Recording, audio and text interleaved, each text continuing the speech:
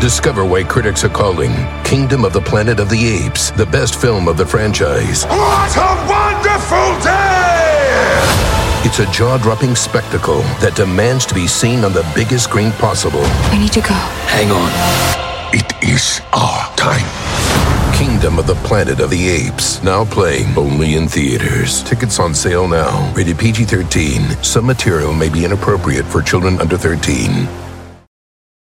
Do you want a beautiful lawn? Enter TruGreen, the easiest way to get a great lawn. Just water and mow, and they'll do the rest. Weed control, fertilization, aeration, and more. TruGreen is the official lawn care treatment provider of the PGA Tour, and they have a verified best price, which guarantees you the lowest price with no compromise on quality. You do you. Let TruGreen do your lawn care. Visit TruGreen.com, TruGreen.com, to get the best lawn at the best price with the best people. Guaranteed. Talk is Jericho, baby. Talk is Jericho. Talk is Jericho, mama. Talk is me. All right, welcome to Talk is Jericho. It is the pod of thunder and rock and roll, and let's do it! The Duff McKagan joke of the week. Chris Jericho, Duff McKagan here. I was in a bar earlier, and this man walked in, and he took off his backpack and he put it on the bar, and he took out a little piano out of the backpack, and then he took out a little man who started playing this piano beautifully. Well, the bartender was blown away, and he's like, "Where did you get this little man?" And the guy with the backpack, pulled out a genie's lamp. He said, "Well, just rub this and ask for anything you want." And the bartender's like, "Okay." He rubs it and says, "I'd like $1 million." And poof, $1 million ducks with a D walk through the door. And the bartender looks at the man and says, your lantern's broken. He goes, "Yeah. Do you think I actually asked for a 10-inch pianist?" Thank you very much. Goodbye. That's a good one. I like that. I don't know if I've heard that before, but it's always fun with Duff's slightly confused delivery. Great guy, and thank you, Duff, for calling in an amazing joke every Friday for the last almost 3 years. We started this in August of 2017. So thanks to Duff for doing that. And thanks to Bruce Kulick for joining us on the new Quarantine tune, a cover of the classic Kiss song, kind of obscure, from the Revenge record called Heart of Chrome. Even though No No No is in the top 60 in America right now on the mainstream rock charts, this is the second song that we've released. This got even more of a buzz than No No No did due to the inclusion of Bruce Kulick joining us. So here it is. Once again, the second single from Quarantine. It's Heart of Chrome right here on Talk is Jericho.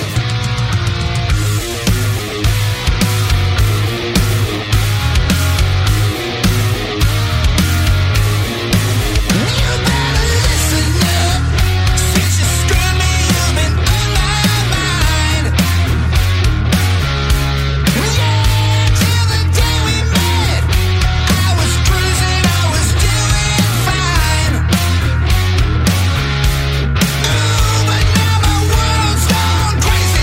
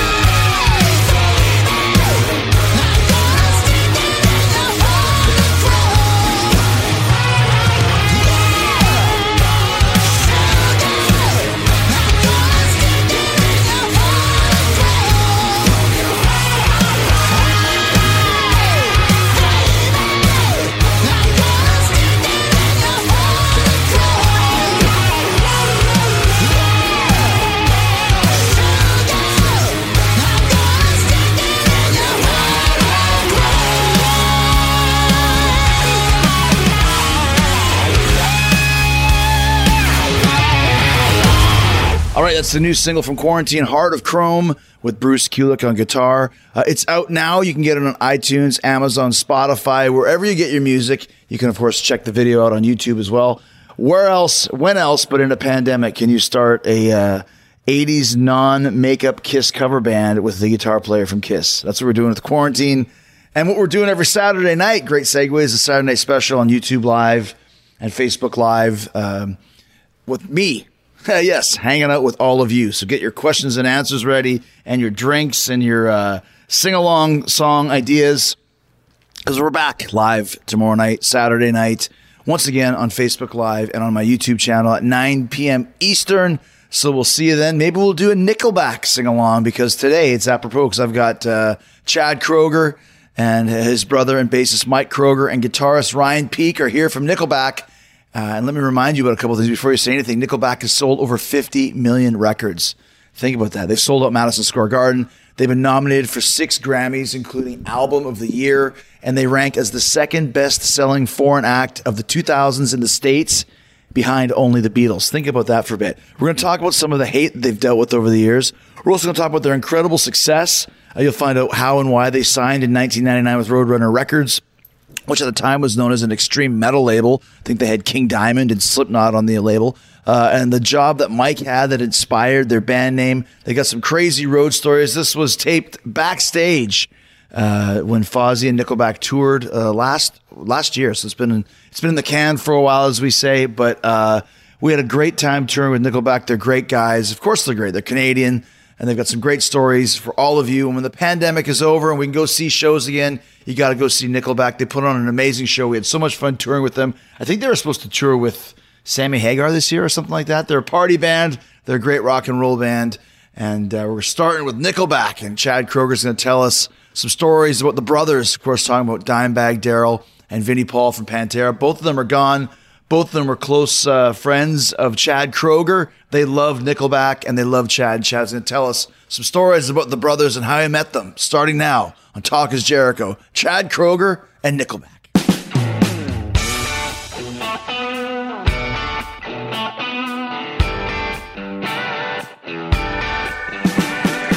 So once again, cool to see you here, and thanks for having us do a couple shows with you. Buddy, it's great to see you. Thanks for coming with us. And we've bumped into each other in strange places over the years. We have. Wait, that sounds very... That's a weird sentence right there. Do you remember Remember that bathroom at that truck stop? That was awkward. Called Chad for a good time, and I could barely read the number. But the one time was at Shep's table, Shep Gordon's table, at Clive Davis's Grammy party. Remember this? That was quite the table. You remember was at that table? Yeah, going around the room, and I brought my ex-wife with me. So I brought Avril. Yeah. And then next to her was Shannon and Gene Simmons. Mm-hmm. Then Paul Stanley. I believe you were beside. I was Paul's date. You were Paul's date. And then I think it was Shep and then Alice Cooper. Yeah. And I pulled my phone out for a second. I'm like, this is kind of a surreal table. And as I went around, you could hear... I'm not sure if it was it Paul or no, it was either Gene or Alice that said, if you combined the touring miles at this table, it would be astronomical. It was Alice that said that. Yeah, I'm like, it's funny too, because you stick all the rocker skids in the back of the room at the same table. Fully. And we were we were the most well behaved. I know. The only thing, Chad and I, or Shep and I were the only ones that were drinking.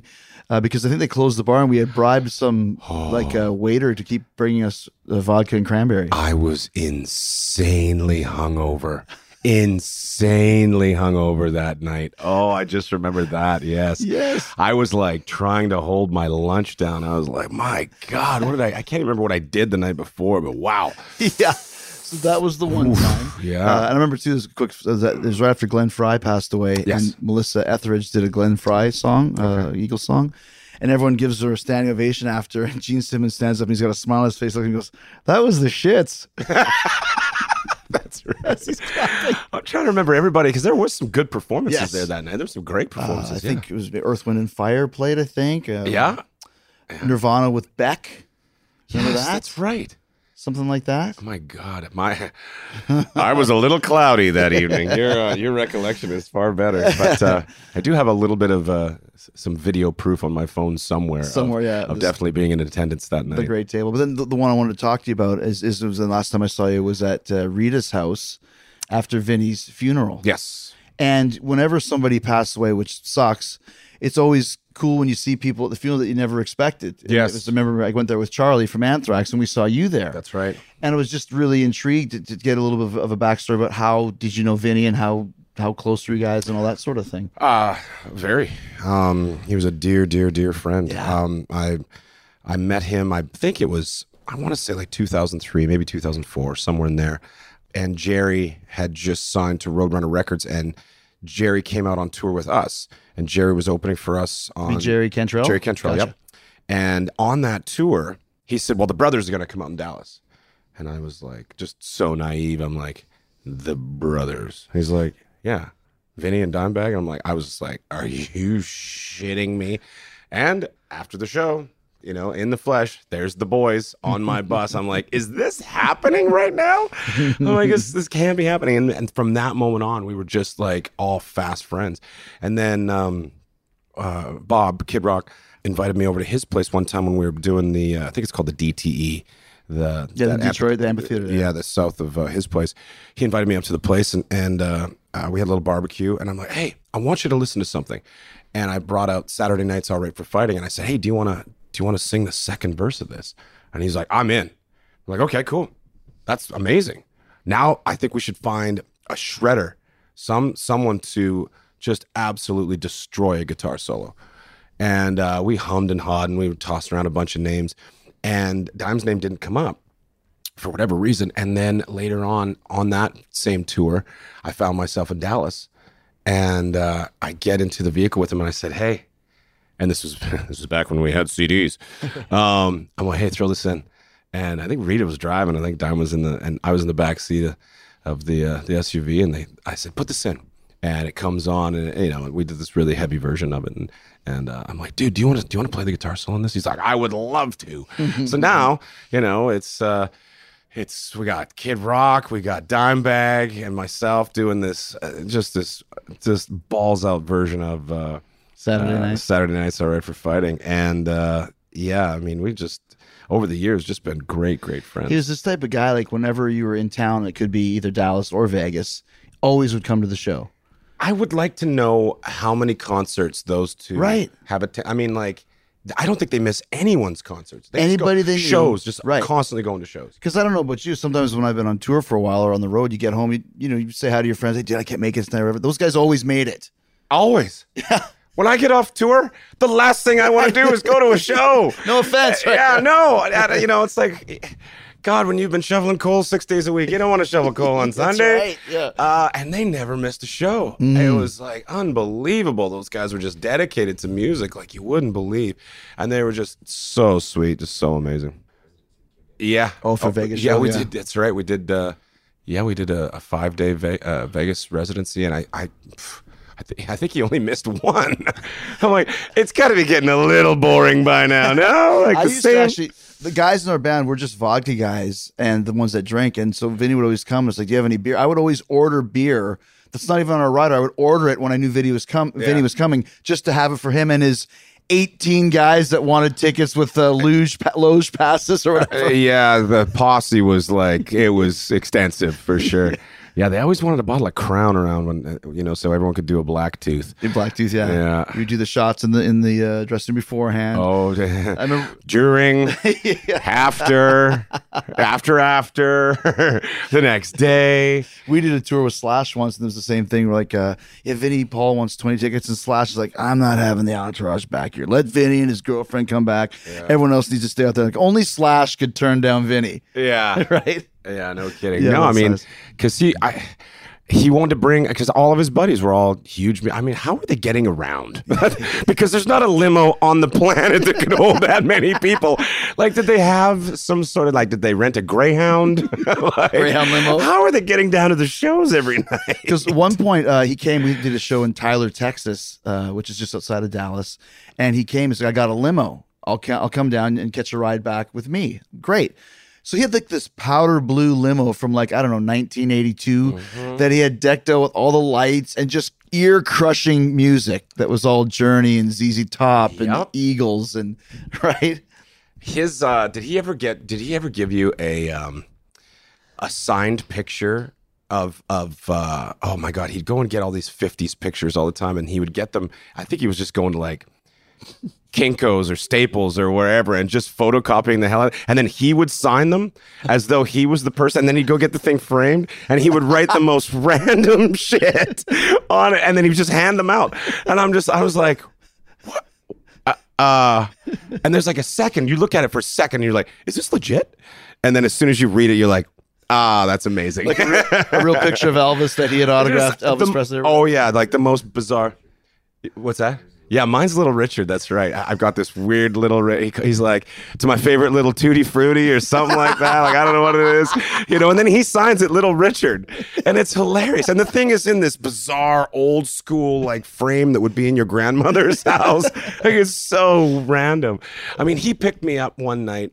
I think we were in Dallas, and we drove 45 minutes away. I don't have a clue where we went to. Pull up to the back, run into the back stage area of I have no idea where we even went, and get on, and I just in time to catch Moni, and I'm like, what? Billy Idol? Yeah, I'm like, where are we? And we just cruise into some, venue, and there's Billy Idol, and he's getting off stage. Like he's he's like the Santa Claus. He was the Santa Claus. He had to hit every venue, like every live gig that was going on. He like just timing them all perfect. Like, I got to run over to this one. I got to close up everything at about 2:30. We got to head over to the after show at this one. And then come back to his house in Vegas that had all the rooms. Yes. The Carrot Top room was orange. Yeah, he loved the Prince Carrot room was Top. Purple. Yeah. And the Elvis room was green as the Jungle room. Yep. Just he would always make breakfast in the morning and all that sort of stuff. Just a great guy all across the board. Like you said, that was friend. If you were a musician and he knew you were legit, he was your friend. Yep. Absolutely. Yeah. 100%. I loved those boys with all of my heart, and they were so kind to me when we would be taking heat left, right, and center. Vinny would just, he would stick up for us. Like he's like, you ever seen a play? Mm-hmm. You're like, well, then why don't you just shut the fuck up? Mm-hmm. Why don't you go watch them play and see what they do, and see them doing their own thing, and then come back and talk shit. And he was always sticking up for us, and he didn't care, and that's, to me, that type of loyalty. You can't, I mean, you're lucky if you find that type of loyalty once in your life in a true friend, and he gave that to everybody. Yeah. It was like, both him and I'm trying not to, my arm hair is starting to stand up a little bit, and I can feel like I could easily have a really serious good cry here. But this is talking what about I wanted to talk to you about it, because like I said, you talk to people that know him and you get that feeling, and because you guys even actually, I don't know if you do now, but you did used to come to stage with a Pantera tune when you played Walk. I think I remember at the beginning of, you did some Pantera. Oh yeah. Maybe after Dime died or something like that. You did a tribute to him. And I wrote a song for him called "Side of a Bullet," and we called. I mean, this was right after Dime passed, and called Vinny and said, hey, can you send us like a bunch of outtakes from Far Beyond Driven and Cowboys from Hell and like just a bunch of him, a bunch of guitar stuff that didn't get used on the album. He's like, yeah, no problem. And they went through every record and sent us tons of stuff, and we just went through it all and put it all together, put it all in the same key, and it fit, and it was amazing. No kidding. Yeah, and that's on a song called "Side of a Bullet." And we would just play his guitar solo. So we'd play the song, and then we put him up on the big screen. That's what it was. Yeah. Wow. Yeah. And so every night I was turning around and I'd look up at him, and he would, we had all this video footage from him doing, just being him, just being absolutely that amazing human. And it was tough not to get choked up. Every night you turn around and be like, don't do it. We should do something for Vinny, write a song for him and call it 1-2 Barbecue. 1-2 Barbecue. Oh, that dude, what a 1-2 Barbecue. Get everyone to chant in the crowd. We're going 1-2 Barbecue. Oh yeah, dude, it's $1 million seller right there. Last question for you. That's a great idea. We should imagine the guests we could get on that song. Yeah, I put Blacktooth in a song. Did you? Oh yeah, I put that in a song called "Bottoms Up." Yeah, I made a Blacktooth reference. Mega Dave did that, and I was at Sweating Bullets. Smiled his Blacktooth grin. Oh yeah, that's right. Sweating Bullets. Last question for you, because I know we both got a show to do. What's your favorite Pantera song? Oof. I mean, I love. There's so. My favorite album is definitely Vulgar Display, and oh my god, I mean, it's damn near a cover to cover. Mouth for War is amazing. Becoming. New Levels, I think. Becoming New from Level. Far Beyond is my favorite. Yeah. This Love. Oh my god, that record is just packed. I mean, that's almost impossible for me to just go right down to one. I mean, and now when one of those songs comes on, before we'd all, everyone does the same thing. You kind of you put your metal face on, your teeth grit, and I mean, there's a small flex involves, like, and everybody does the same thing. But now it's taken on a whole different thing, because now you're gritting your teeth because you miss them so much, and it's taken on this whole new persona, and the way it affects me at least. And I can see the way you're nodding. I can see the look on your face. And I'm sorry that I stole Charlie from the party. We're all over there at Rita's place, and when things were winding down, I'm like, Charlie, you come with me. Let's go, buddy. Let's get out of here. Yeah, I had him for a while. Well, I had him for most of the day. I mean, as soon as the service had ended, I'm like, I stole him. I took him back to the hotel. We were drinking a bit and reminiscing and telling all the stories about good times. Vinny, Dime, we love you. Yeah, for sure. What was Vinny's favorite Nickelback tune? His was If Today Was Your Last Day, ironically. Wow, apropos, right? Yeah. And Dime's was a song called Where Do I Hide, off of an album we had called Silver Side Up. Nice, man. And Vinny was like, I mean, it was so honest when it came out of his mouth. He's like, God, every time Dime's in the limo, he just wants to hear that Where Do I Hide song. I mean, he plays the damn thing over and over and over and over. And I don't know how you pay someone a bigger compliment than to hear that one of their heroes, wants to continually play something that you've written. I mean, that's just the biggest compliment in the world. Yeah. I mean, it just fills you with this feeling. And then you could become friends with them. Yeah. Yeah. So. Who saw that coming? Thanks, dude. Buddy, thanks for taking the time. Appreciate that, man. Brother. The longest field goal ever attempted is 76 yards. The longest field goal ever missed? Also 76 yards. Why bring this up? Because knowing your limits matters, both when you're kicking a field goal and when you gamble. Betting more than you're comfortable with is like trying a 70-yard field goal. It probably won't go well. So set a limit when you gamble and stick to it. Want more helpful tips like this? Go to keepitfunohio.com for games, quizzes, and lots of ways to keep your gambling from getting out of hand.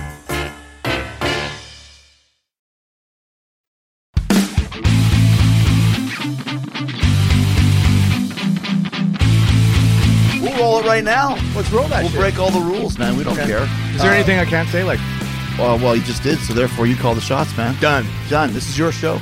You were just at rolling around on the mat with Gracie, so you can Yes. say whatever the hell you want. All right, man. All Hey, right. what am I going to say? Like, no, you can't swear on my show. You Mike's could. a cursing cursing gunslinger. machine. I do swear a little. It's kind of a Canadian thing, I think, more than anything. I believe I you're got right. Mike and Ryan from Nickelback here, and gracious us to have us play a couple shows. And it's so funny. It's like a 2-show tour. The first half was awesome. Isn't it though? Agreed. But the second half is The always second better. half is going to Always be bad. badass. Now we know each other. Yeah, We've had yeah. lots of Now we're in the experiences and groove. stuff. Yeah. So we had a day off yesterday, and you mentioned we're in Atlantic City now, but you went to New York to actually train with the Gracies. I trained with at Henzo Gracie's Academy with him, and you've done plenty of training yourself. And I just told these guys the amazing moment that you get on the mat with somebody who is the top of their game, and you are at the bottom of said the game, right? I get on the mat, get all suited up, and I get on the mat with Henzo, and we sit down, and he says, "Okay, what would you like to learn?" I'm just like, "You kidding, right?" Like, this is going to be only learning. And to be honest, within half an hour, my brain was so full, we just had to drill the stuff that he taught me and stop, because I just couldn't take. What happens? Like, there's only so much you can really translate into. Well, totally. So obviously you train like this often. I try to train as much as I can. Yeah. So how do you get in touch with Gracie and say, "Hey, I'm Mike from Nickelback. I'm in town," or do you know this guy, or is it? I knew him from before.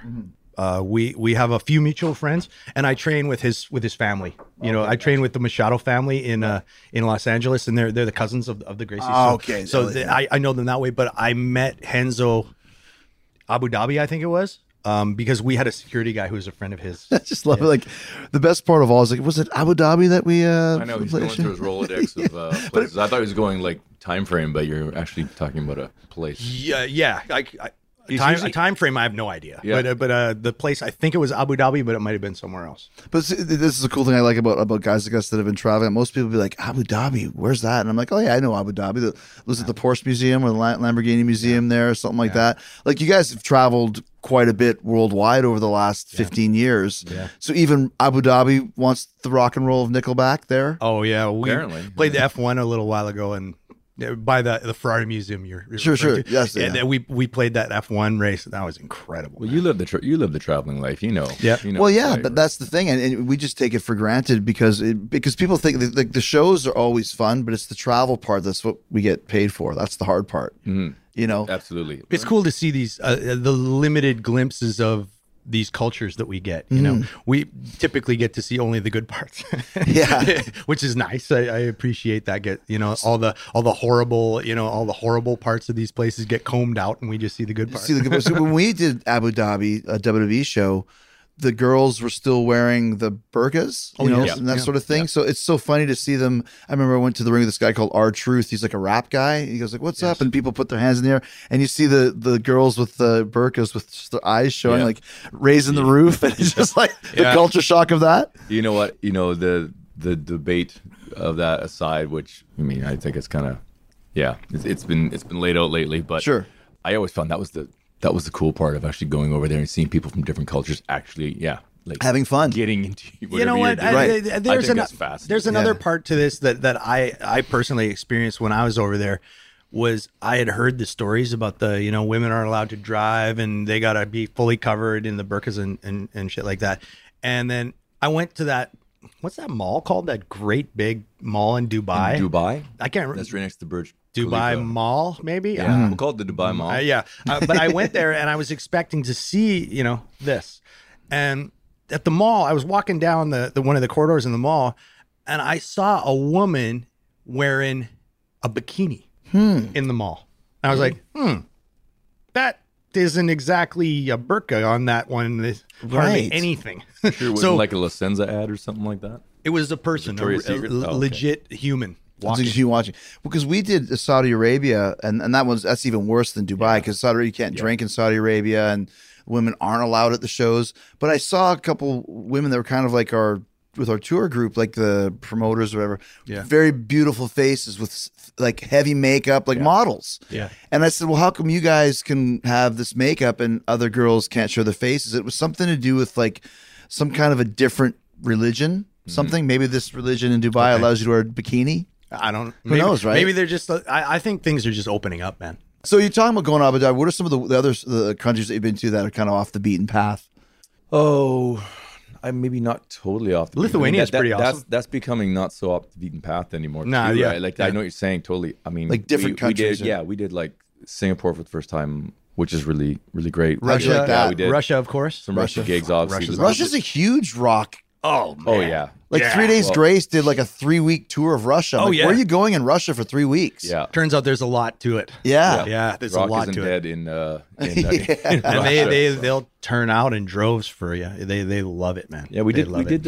did Lithuania, but Estonia was our first time. It's Yeah. not like the off the beaten path so much, like I said, but it's like for us, Countries that you wouldn't expect. Yeah, and well, we had never been there before. We've done Helsinki numerous times, and Finland and it's those just, places, right across the water from. But it. think about where And we it's come fantastic. from. Like in think about Tallinn. think about where we come from, and then frame that like. Oh no, where we come absolutely. from, and it's like, oh yeah, well Helsinki, of course, Yeah. that's like that's what I mean. No, You know what no, I'm I saying? Like, 100% it's just agree. so But crazy. if you're talking Yeah. to Bruce Dickinson, he's like, we've done that 10,000 times. Right. It's like, I mean, perspective is everything. He's landed a 747. But like you said though, so and you guys are is it I always say Drumheller because that's what I was always told, but it's not quite Drumheller where you guys are from. Very Right. close. It's I the- actually yeah, grew up. to the east. Yeah, our hometown is about 40 minutes, kind of. And what's your hometown called? Hannah. Okay, so Hannah. Alberta. I trained. I grew up in Winnipeg, but I trained for wrestling in Calgary. Mm-hmm. So my first kind of year of shows of the little independent ones. So I was doing the Drumhellers and the Rimby and the Brooks. My first match was in Ponoka.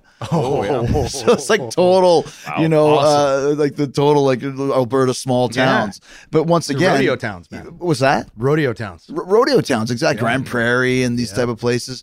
How would you guys come from Hannah and start this band to end up playing in frickin' Abu Dhabi and Helsinki? It's crazy, right? Like, it's give us a little bit of that background. It still blows me away that I'm even going to New York. Because quickly, just too, Slash, whenever he plays, because you guys, I'm sure you've played with Slash or no Slash, he's a huge dinosaur fanatic.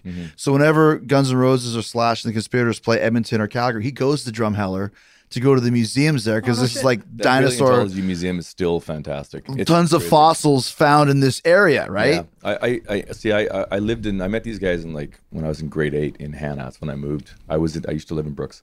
By the way, that's very Canadian. Grade 8 here. Yeah, it's grade 8. I got it. Eighth grade. I still don't know what a freshman, senior. I'm still struggling with that shit. I just had that conversation. But I actually grew up down. It's a real thing. It totally is. I actually grew up in the valley. There's a small tiny town called Dorothy. If you ever see Tom Cochran's video, Life is a Highway, he's up on the summer fallow fields and down by this church with these two weird sisters he puts together for imagery and whatnot. But was that Dorothy? That's Dorothy. No shit, I didn't know that. My uncle's land, actually. Funny enough, I heard that through the grapevine. And he was like, "Oh yeah, well, that's very That's crazy." But we were cruising up the hills as kids, getting fossils and petrified wood. It's an amazing place to, and that's just let run wild there. It's like your backyard where you grew up, right? Totally. And I took my kids back there 2 years ago, and I've never heard so much complaining in my life. I'm like, they'll drop us off here, we'll walk down the coulee in the valley down, and it'll spit us out of my grandmother's house, and they're just like, I hate this.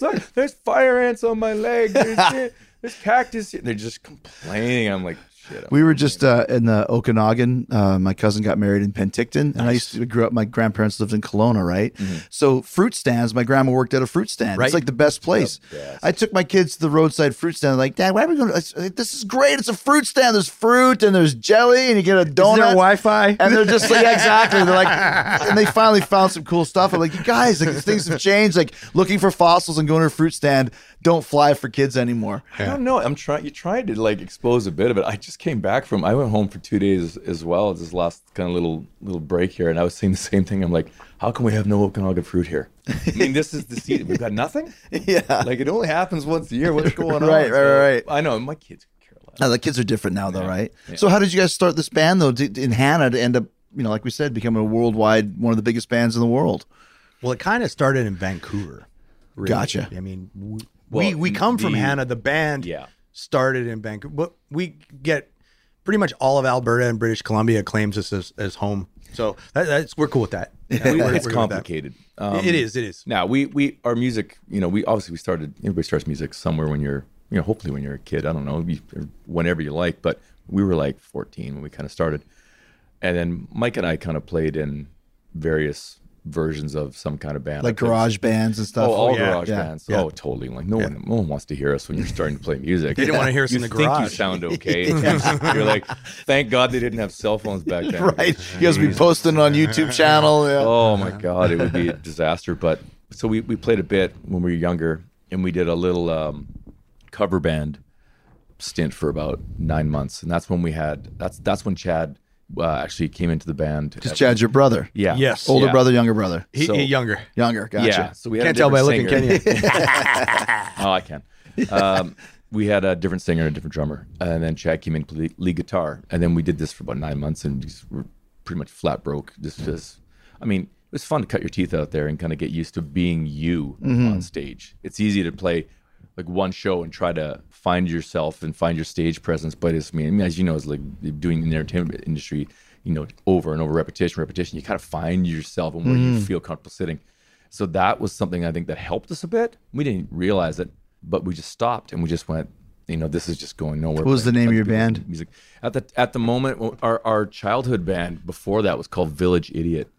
And then we went out Have you heard about to this? get real work, and the booking agent said, "No, you can't have that name. You got to pick something else." I think they settled on. We were taking some advice.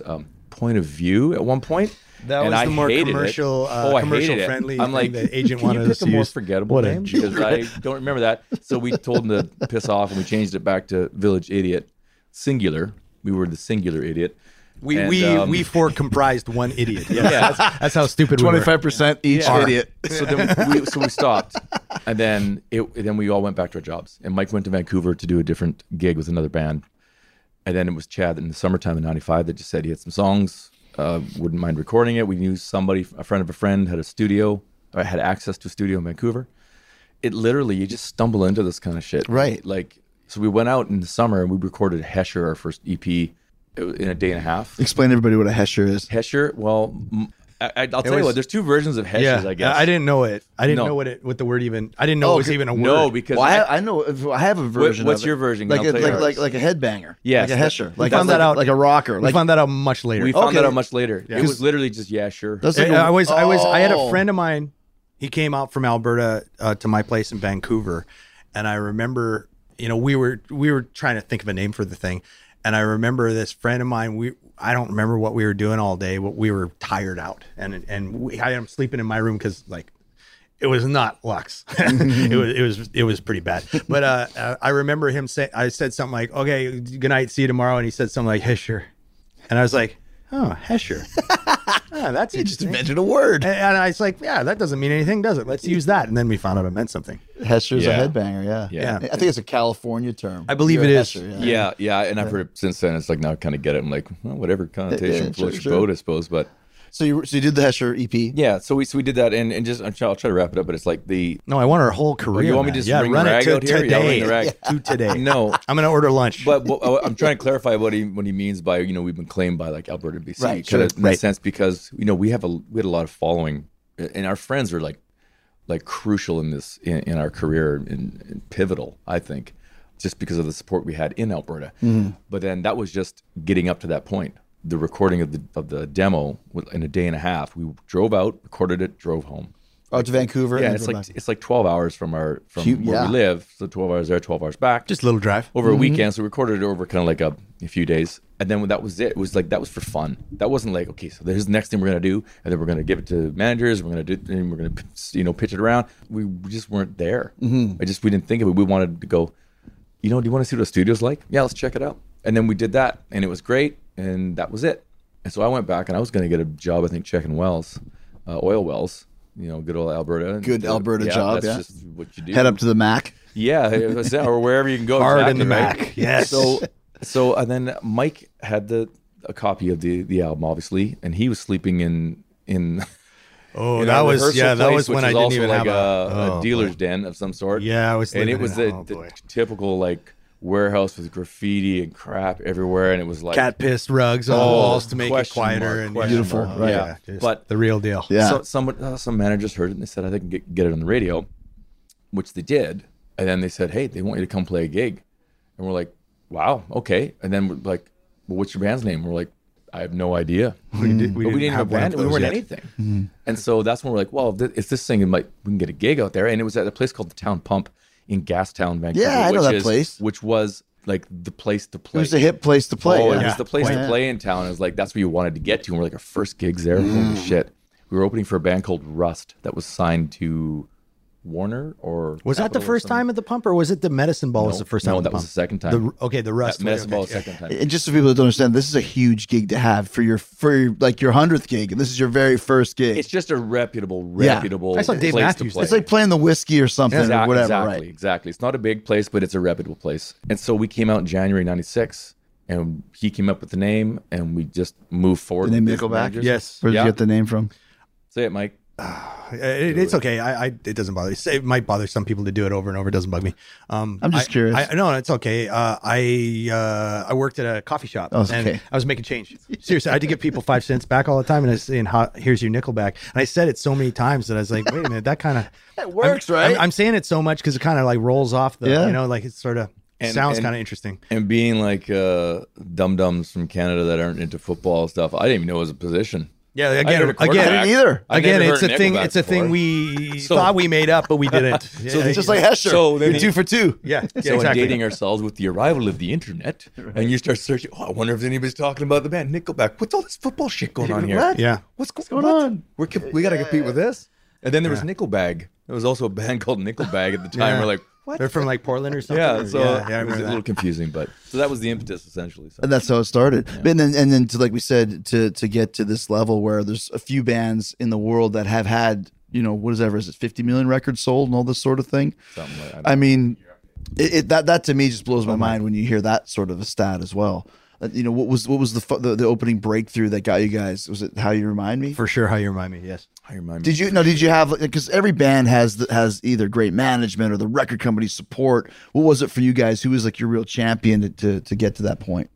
Well, you can say me if you want, Mike. Okay, it's Ryan. Yeah, Ryan. idea. It's No, I'm pretty kidding. much all due to Ryan. Yes, because I don't have a really effective answer other than that. I mean, So you got lucky? it was very much a no, but when you're talking about isolating sort of a person or a group of people that's responsible for this, I think it was really a team effort between management, us, of course, label, of course, our booking agents, like all these people. We had an army of people that would kill for us. We signed to a metal label, Roadrunner Records, which was kind of a nutty move. Yeah. That's interesting. How did Roadrunner have taken you? Because you said that's King Diamond and Annihilator and Slipknot, Fear Factory, and Sepultura. Sepultura. Yeah. I was actually, this occurred to me not that long ago, which is weird because it's been a long time. We haven't even been on the label for a long time. I was a fan of the label. Yeah. I used to buy records. Like I would buy albums because they were Roadrunner Just because of records. Roadrunner That records. was I remember pretty that. common, like Metal Blade and stuff. Yeah. like I was like that with Like, Metal Blade. If it came out on Metal Blade, I Metal would Blade buy was it. on That's the kind list of it, too, yeah. right? It's like, Yeah. oh, they like it. It's got to be Yeah, good. it's got to be good. That was Yeah, Roadrunner. It really was. It Completely. was like that for me. So yeah. in the same, so in the same kind of sentence, like we're like, well, why do they want us? We're nothing like these acts. Yeah. And when we had the meeting, it was literally, I guess I don't know if you would call it a dichotomy of going to RCA Records, the tower like chrome, Yeah. and then going to Roadrunner Records, one floor, gritty. Yeah. And it was really, they were like digging for what they believed. They had to fight for everything. That's Was it why an they American were label or was they were it an American European? label. They're Yeah. in New York. Yeah. Well, they're actually they had based they were in Holland at the based time. in the Netherlands, yeah. But the New York office was, The main brain. because the United States is the number one market for music in Yeah. the world. Right. Obviously, it's going to carry a lot. Want some of weight. presence there, yeah, for sure. But they were shifting gears, and we didn't realize at the time that they were talking to a radio guy that was. We knew that some of our songs had some. We were rock, but rock was kind of just starting to bubble right there and come around. Because previously we couldn't get anybody to pay attention to us because it was, things are very cyclical and are looking for the next. They chase the next, fascinating Trend, thing. And yeah. I think it was female artists at the time, female solo artists at the time. What year was this Sarah and at? Paula Cole and Like this mid was- 90s? This was Like the end of the 90s? 98. No, okay, gotcha. 98. No, it was 99, I think. Yeah, I think 98 it we was recorded 99, 99. yeah. Because that'd be more of also too like the new metal of Korn and that was sort of starting, stuff. yes, that was Yeah. definitely coming up as well. It wasn't, I don't know if it, in Canada, I remember you It had some wasn't. stuff It like wasn't. that. It wasn't quite as Nothing was. prevalent. Because those people chase commercial trends, right? Yeah. These labels. So that stuff wasn't a commercial trend at all At the time. That time, it was Sarah McLachlan, it Right. was Paula Cole, And it was great. That stuff's Shania great. Twain. But if you weren't a female singer songwriter, I remember at a point somebody said Oh, I that to know. me. If you're not a singer, like a female singer songwriter right now, we're not writing you So down. ridiculous, right? But that's It's just crazy, what people man. were Yeah. looking for. That's what they were after. Well, that's what kills trends. If you look at, if you liked, if you want to call hair metal or whatever it was, kind of Yep. bled that out, and then the thrash metal thing, and then grunge, and then new metal. It's just, they throw so much of it at you. Only the best bands survive. And there's too many pretenders, which is what kills the scene. Yeah. Yeah. I mean, yeah, absolutely. because the and fatigue. the industry Sometimes, at right? large doesn't know how to make hits. It just knows how to chase hits. Right. Right. Great And quote. what radio station was it we talked to? Z100 in New York or K Rock in LA? They said, we don't make hits, we play hits. Yeah. The K-Rock And it was is like, like that. shit. Thanks, You're not buddy. going to play our song, are you? And they're like, well, not till it's a hit. It's like, Well, we sure okay. weren't the cool kids at that time, but Have we ever been the cool kids? Let's get real. But that was the reason, like going back to what you said, you like Metal Blade albums, stuff like that. I mean, I hadn't really been following the acts from Roadrunner at that point. But when you went there and you saw how much they believed, like the people working for them were working to make everything work because they loved it. You could feel it, like totally. And so for us, it was a no-brainer as a choice. Like you could get a major label deal, or you can get a great indie label deal, and these guys were just like putting everything behind it. And so I think that was like, some bands hate their labels. They did a great job for us. I really, there were times when we there were hated them. times. There were times. Don't get me wrong. There were times there were times of headbutting for sure. Absolutely. Yeah, Don't there get me always wrong. will be. But and we heard about this just lately. But we heard there was a Case Vessels, the guy that owned the label, when a guy owned the label, about the memo he put out when we put the state out, went touring, sold 300,000 albums. So we didn't like boom like they wanted, and burned a lot of their cash, and most spent a lot of money. majors would go snip and just cut you loose, and they were just like, guys, we got to get this money back somehow, man. Like, I don't know, we're just like, so we're gonna put you out there, you're gonna do it again, we're gonna do it again. We're like, well, I'm good with that, and that was Sober Side Up. And when How You Remind Me came out, it was released, he put out this inter-office memo just saying, I didn't even heard of until 2 years ago, and he was just like, I can't quote verbatim what he said, but he said It's probably in Dutch, so don't worry about it. Yeah, it's probably in Dutch. Yeah, but it was completely like just saying, I believe in this song, I believe in this hit, and I need to see you guys giving it 110% everywhere here. I won't settle for people, resting on their heels for this thing, and just big motivating. I need you to do this. This one is going to work, and we believed in our stuff too. But it was nice. It's nice to hear when you have somebody that you're working with, kind of like coming from the top like that. I don't think it was lip service. I think it was like, I don't know. But that was not like right. It wasn't like being on a normal label. Nice. Though, it's nice when you're right, for sure, right? But you hear these, or you work with these people, these labels, and you realize at the time, and I think it's still the case, there's a big difference between an indie and a major,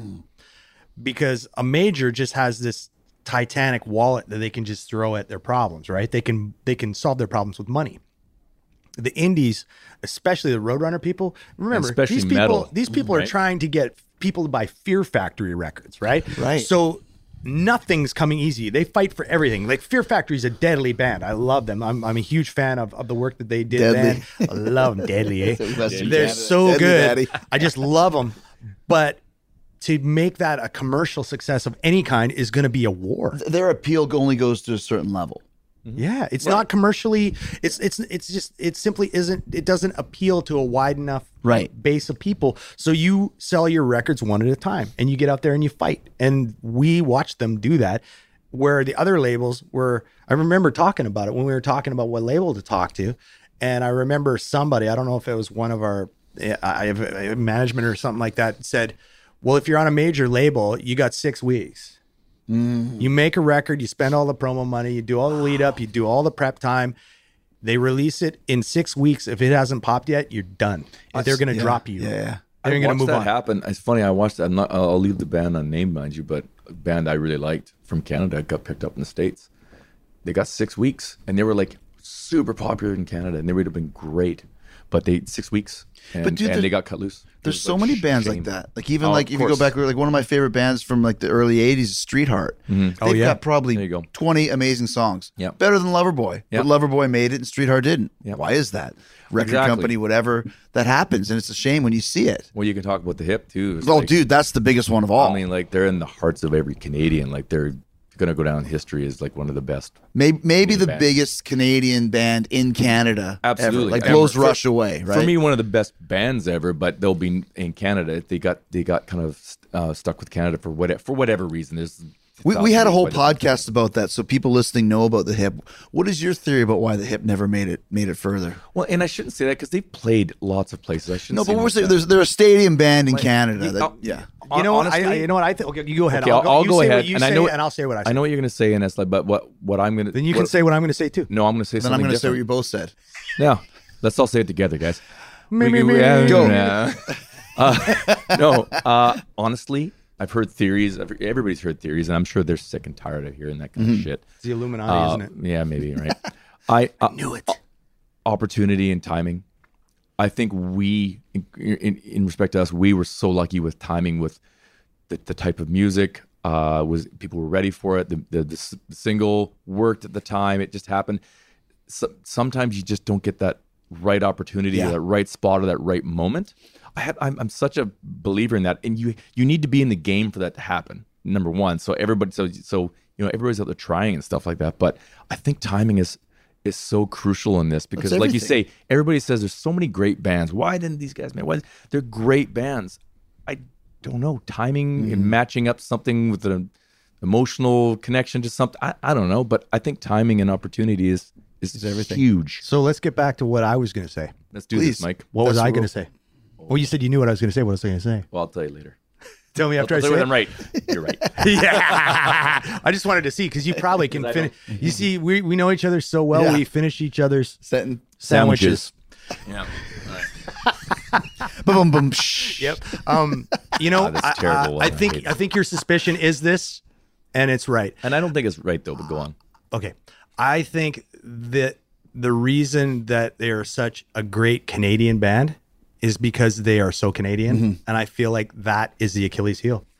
I think their biggest hit song outside of Canada was New Orleans is Sinking because they weren't singing about Timmins, Ontario. And I don't think that's right, but I think it's the fact. I agree with you on that. I think it was overtly Canadian. I think the pivotal moment for them was when they played SNL, when Dan Aykroyd got them on, and they went out with Grace 2, which is a grower, not a shower. It's probably my favorate hip song. It's one of my favorite hip songs. I didn't like it at first. I'm like, why would they play this? Why wouldn't they do 50 Mission Cap or New Orleans Just Sinking or, a Blow It High Dough or Little Bones, something that had some drive to it. But they did Nautical Disaster, and I love that one. I know, but once again, I know what you're saying. It's a very Canadian style thing. And also, too, had a Springsteen or a Pearl Jam who loved the hip, from what I hear, taking them with them on tour, maybe it would have been a difference. But they never had a real champion for them in the States that went, who cares if they're Canadian? We're going to take them out, and we want you to hear what they're awesome. Opportunity and timing. They're just awesome. Exactly. Yeah, so, I understand. I kind of disagree with the timing. I don't, not to, you're wrong. Not to lock horns with you. Do it, but you're wrong. But timing Sandwiches. Right. Thank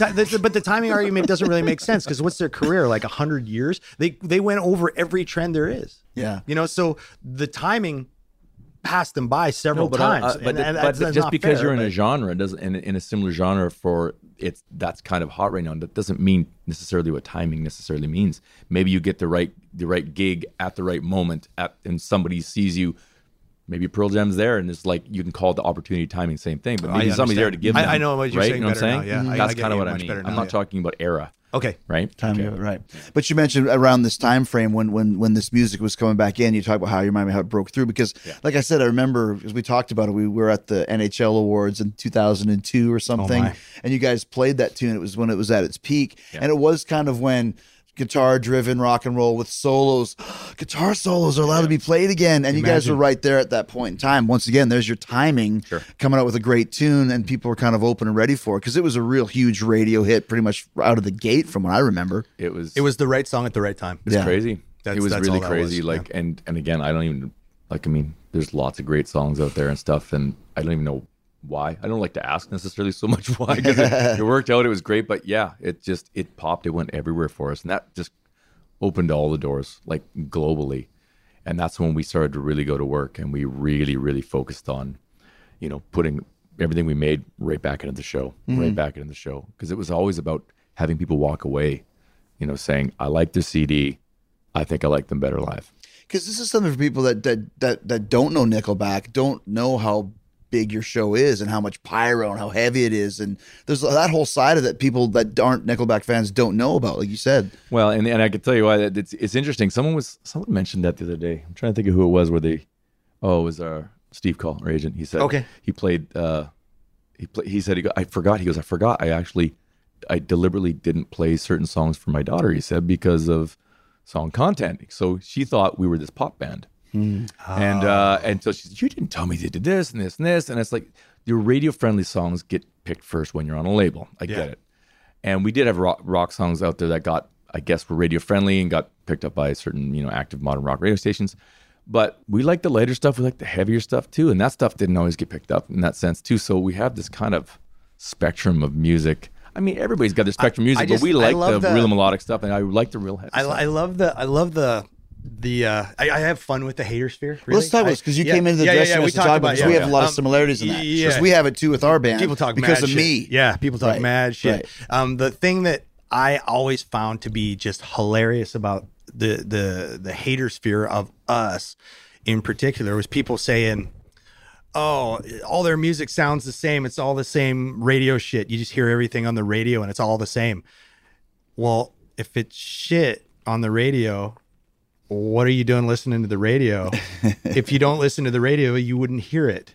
So what you're saying is you're intentionally listening to music you don't like. Yeah. What the fuck's wrong with you? Like, what, you know what I mean? Like, how can this... How can this possibly compute in a logical world? If a person says, "Oh, it's all that same shit that I hear on the radio," it's like, well, that's radio music that you're listening to.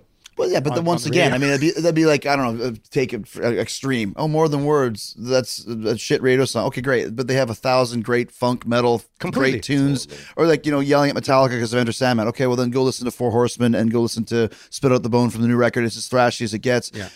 There's always that element of fans. Like I always say, wrestling fans, Jericho fans, Kiss fans, Star Wars fans, they hate everything, but they still listen to it and still, of course, they do. Continue to buy it. I think there's more of those shit talkers in the audience every night than not. Really? Yeah. I believe they buy tickets. Even at your show, right? At your shows, yes. Yeah.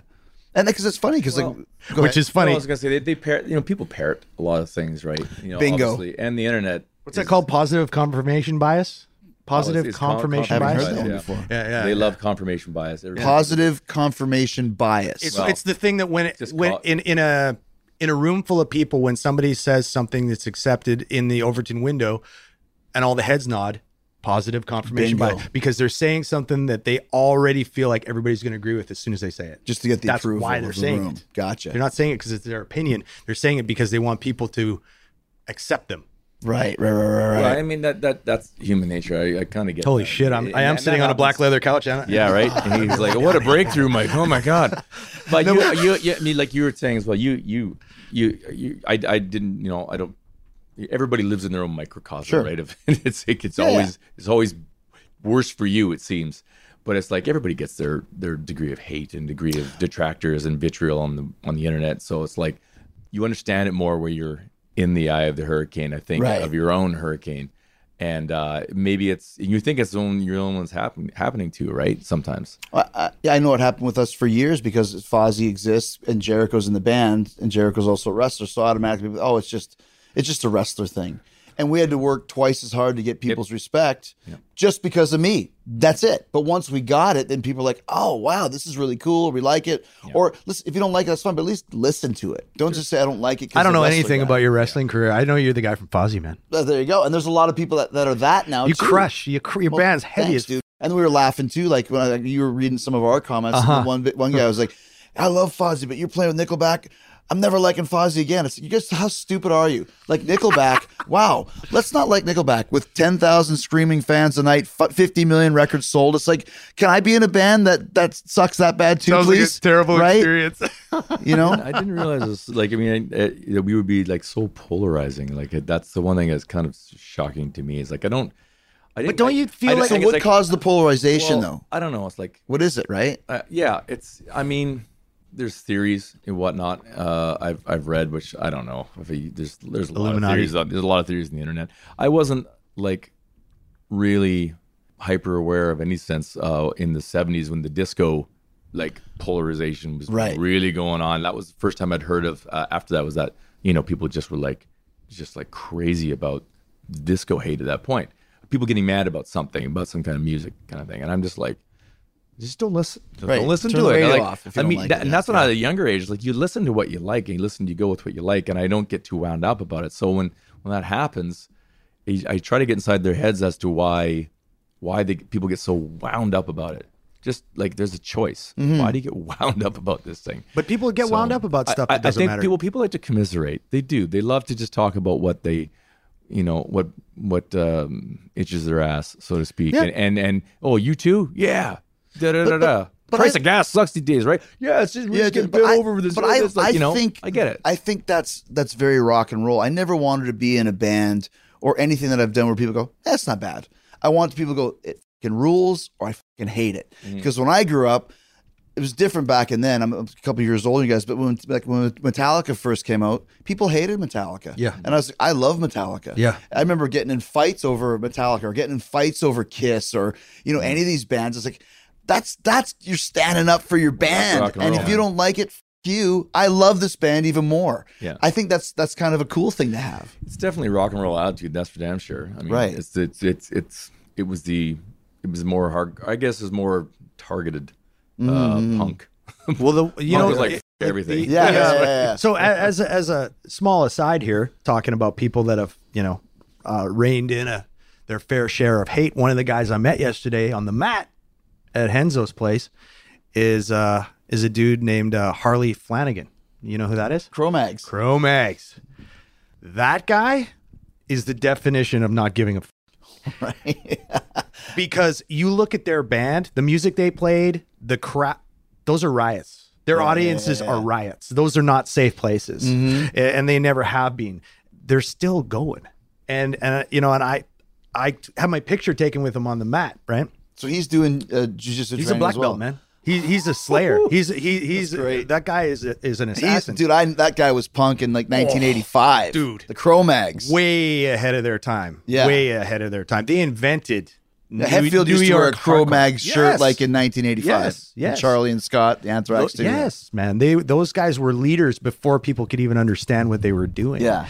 But I had my picture taken with him, and he goes, "Yeah, I'm going to post this on my Instagram." I was like, I said the same thing I said to you. Look I was out. like, hang on for the shitstorm, man. They're gonna talk some mad shit about you. We get a lot of hate. And he goes, "You think you get some hate, brother?" He goes, "You should see. I've been eating it for decades." He's like, "They're not going to give me anything I've never had before." Right, He goes, thank you. and what was funny was, he told me he didn't get any.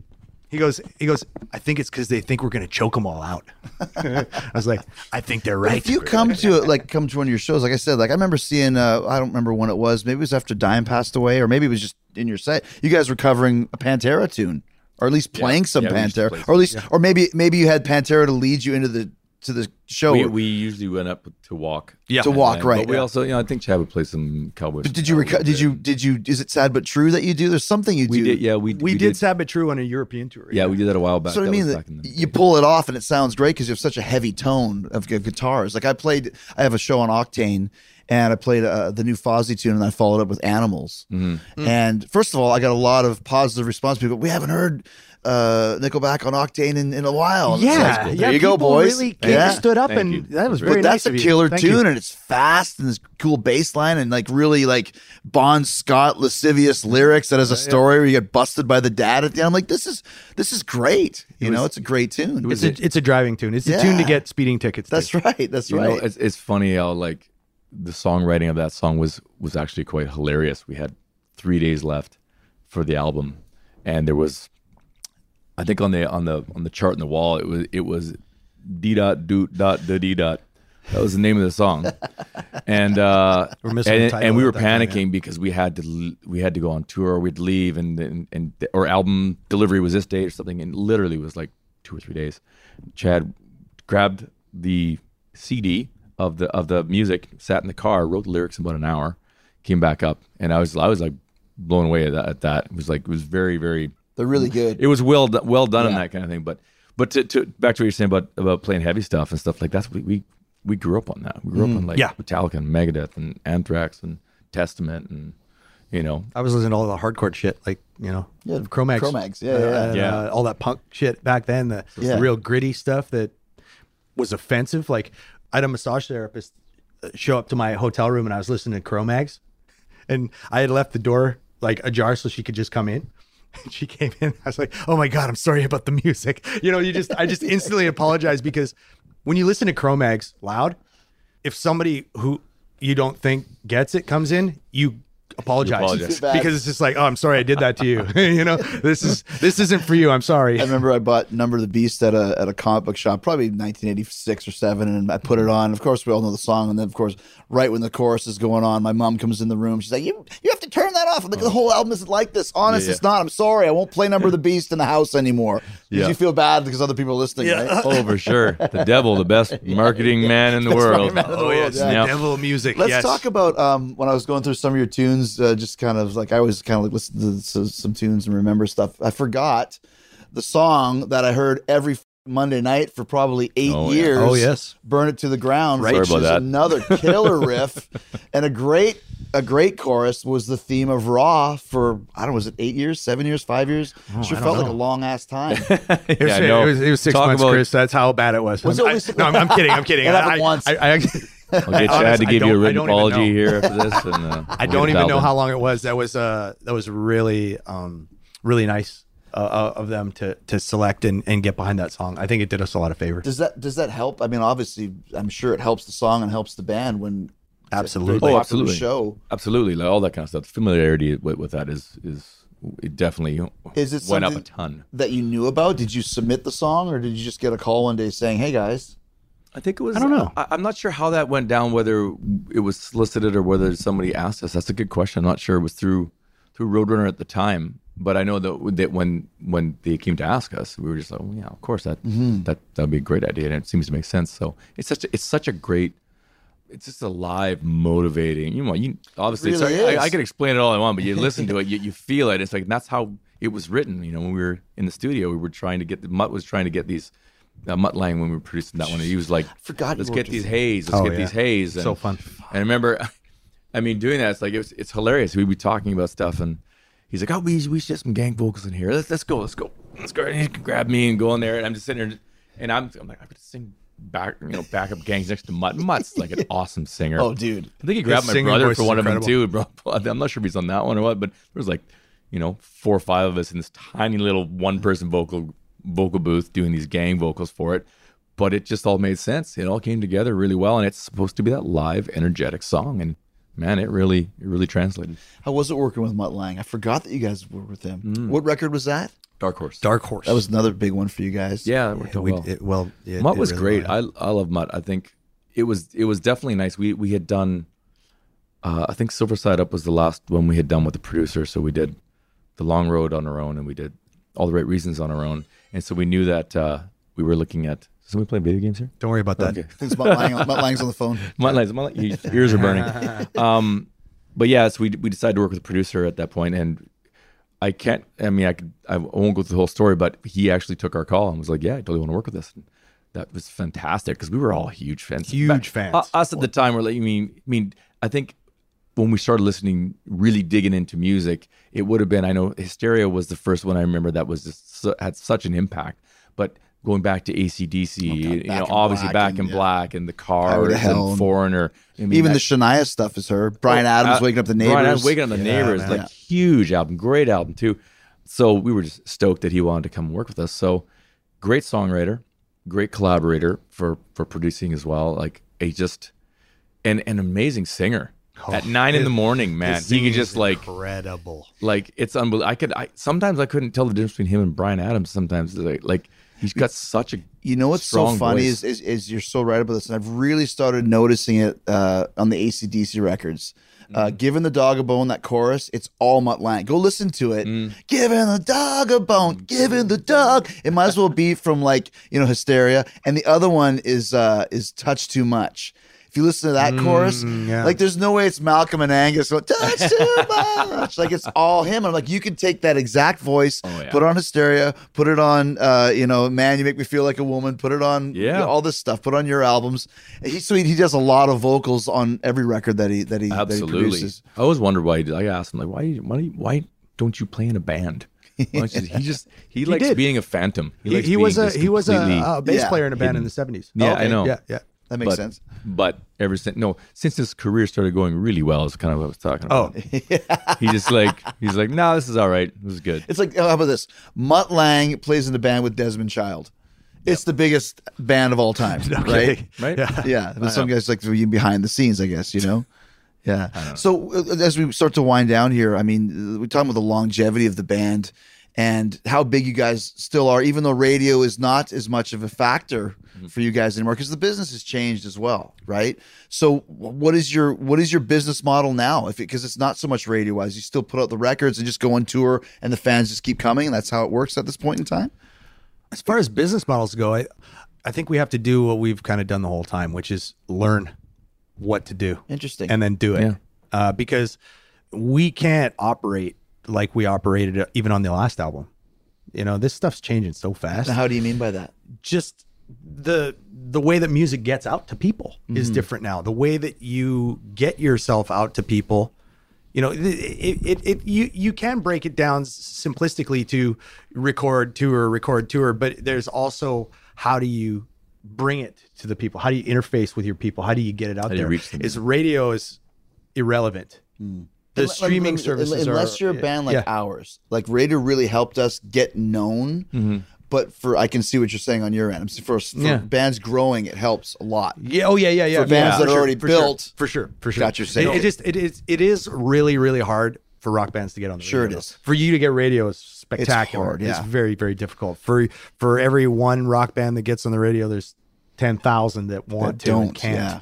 But so streaming is different. You were saying streaming's different, and that's different than downloads was, and we have to constantly be evolving with the world we're in, because every record to record it's different every time. So we're gonna have to learn again and continue to learn. Yeah, it's a whole new world. Like, I mean, on so many facets, because I don't know. I'm still, for a sweet callback, I'm still a dinosaur listening to nice one. You like that? Yeah. Nice. Very good, man. Very good. Sandwiches. Sandwiches. Sentences. You're still listening to the dinosaurs? Yeah. Well, I still do it. Listen to certain stations for different reasons sometimes than just keeping current. But I mean, ask anybody. Like, you've got kids. I've got kids, and I'm like, and I've got my kid's 16. And I've got another kid that we basically adopted into the family. He's like 21, 22. And so I kind of get this demographic range as to like, where do you get your music? And by that I started like, do you even listen to radio? And they're like, no, not like, obviously phones. They listen to their phones or computers or listen to friends or YouTube. And it can come from a blurb on Instagram. It doesn't necessarily mean that could be the way it's delivered, right? That's how you service your music sometimes.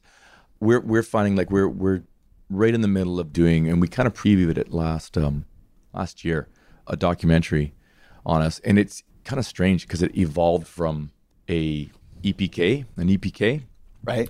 Going electronic press kit, electronic press kit is what they call it, which is like, here's that's back when electronic was like a thing. Exactly. I want some. Put this cassette in. Digital. It's not a stack of papers anymore. But it's funny, and this is kind of how we've kind of worked through the years too. Is that we saw this digital press kit for Feed the Machine, and it was supposed to be 15 minutes. We looked at it like, holy, that's actually some fantastic footage. Like got the cameras going. It looks great. Maybe we just get them film a little more on the road and just hang on to it for a second, and then we'll just film a little more, and then let's just do a little more, and then it just started kind of snowballing, and it's becoming some kind of. I wanted to have a bit of a history just for us, just for our family to see. This is what's happened. This is where we are now, and da da da da.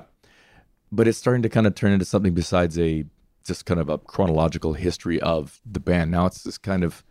It's a bit different. So and that also is another way to reach people these days is through videos, TV, not music videos, but just like personal interest stuff. Telling the story of the band, And it's just started as I wanted to have conversations with us together. Those are the best things when you find, instead of individual sit downs, it feels like an interview. But when you actually chat about stuff, you kind of dig up other things. So I found it completely fascinating this whole time as well. So yeah, you got to get creative. You got to dip and slide. Yeah, you got to stay ahead of the curve, right? Yeah, and it's been fun. That part's been fun doing it. So maybe we'll drop that sometime in a bit here, and we'll try to compete with the Jonas Brothers documentary. And see good luck.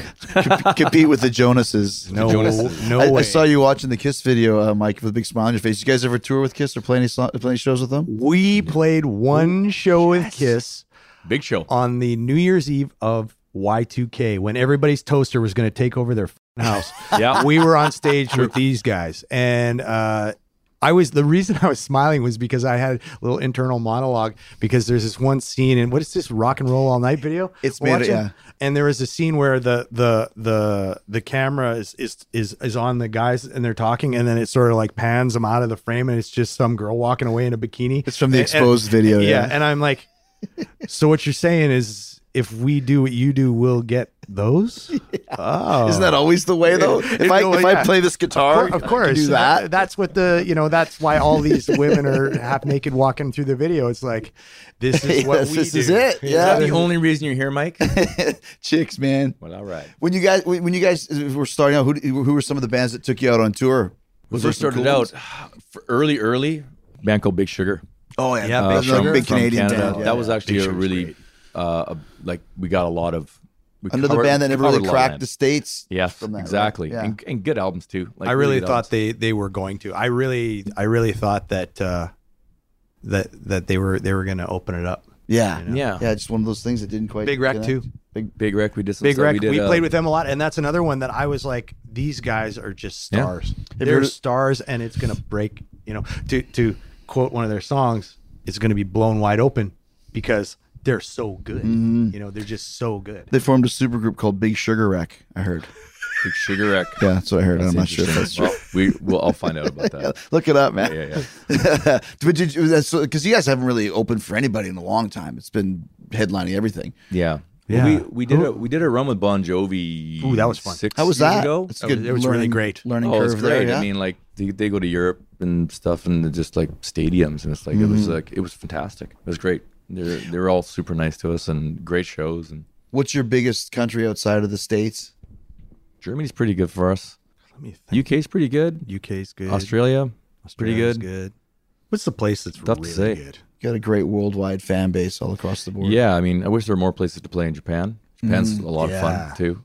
Japan's fun. That's probably good. That's good. Greenland. Nice. Let's stay topical, all right? Yeah, Actually, yeah. no, Reykjavik. we've never been there. Yeah, I want to go to Reykjavik.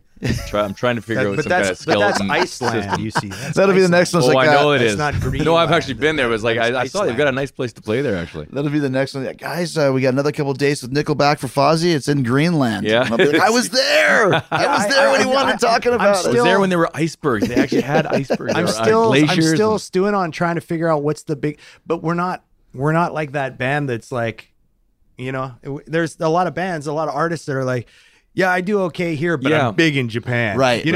Like we're. Yeah. I think we're kind of like. So you guys Even got to sorta. like Kid Rock. We did a tour with Steel Panther in Australia, and Kid Rock was opening for Bon Jovi.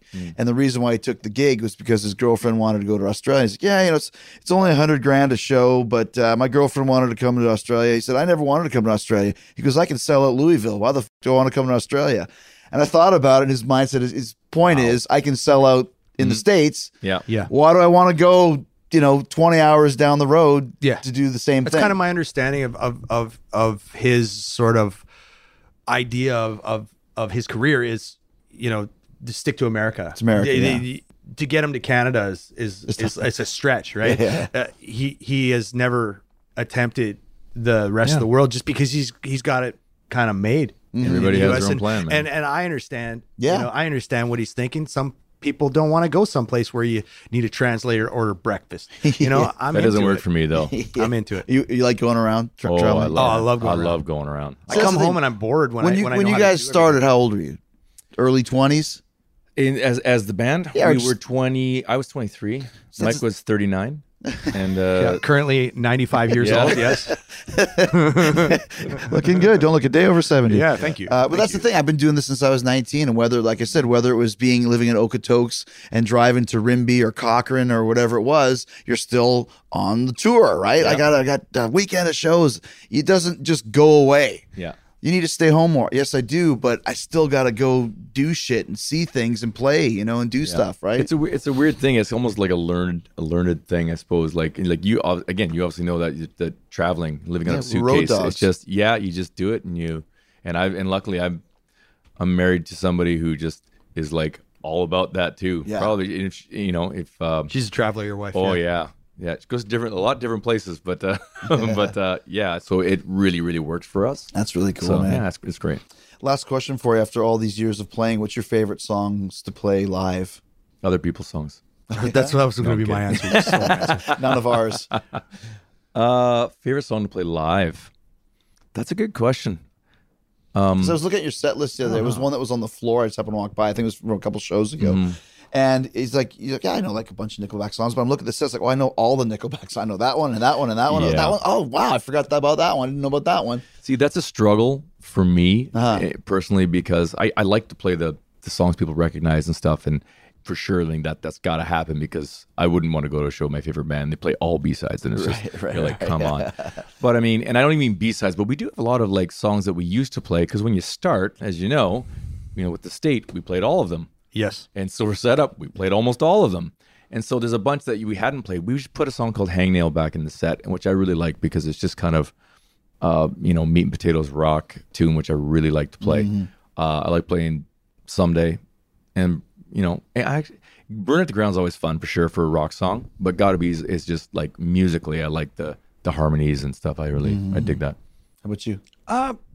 Musically, I find it kind of hard to choose one, but for the live experience itself, I really enjoy. I have kind of a perception of this, and I don't know if it's right or not, but when we play Million Miles an Hour, I really like to play that song a lot, because it's kind of a heavy metal song. It's a hard driving song, and I get to it's like it's kind of like being in a fight.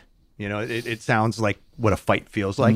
But what we did is we programmed a light show for that song and a video content for that song that is basically an assault. And I really enjoy watching the confusion in the audience, because they're just like, oh God, what's happening to me? Like when we first started playing it, I remember Chad and Ryan were like, the people, they just stand there. They're not that into it. And I'm like, no, they're under attack. They don't know what to do, because if you can, check it. I'm watching the show tonight. Yeah. Visually, literally all hell's breaking loose. And we're not even using pyro right now, but it's War of the World shit, and I like that a lot. That's killer, man. I'm going to watch the show from the side stage tonight. Can you guys get me a pass? I'll talk to a guy. I know Stage a guy. pass, maybe? You'll have to give it back when you're done, though. Oh, no problem, man. A crew pass. I'll photocopy it. You can bring anybody you want. No dudes. Thanks, guys. Thank you.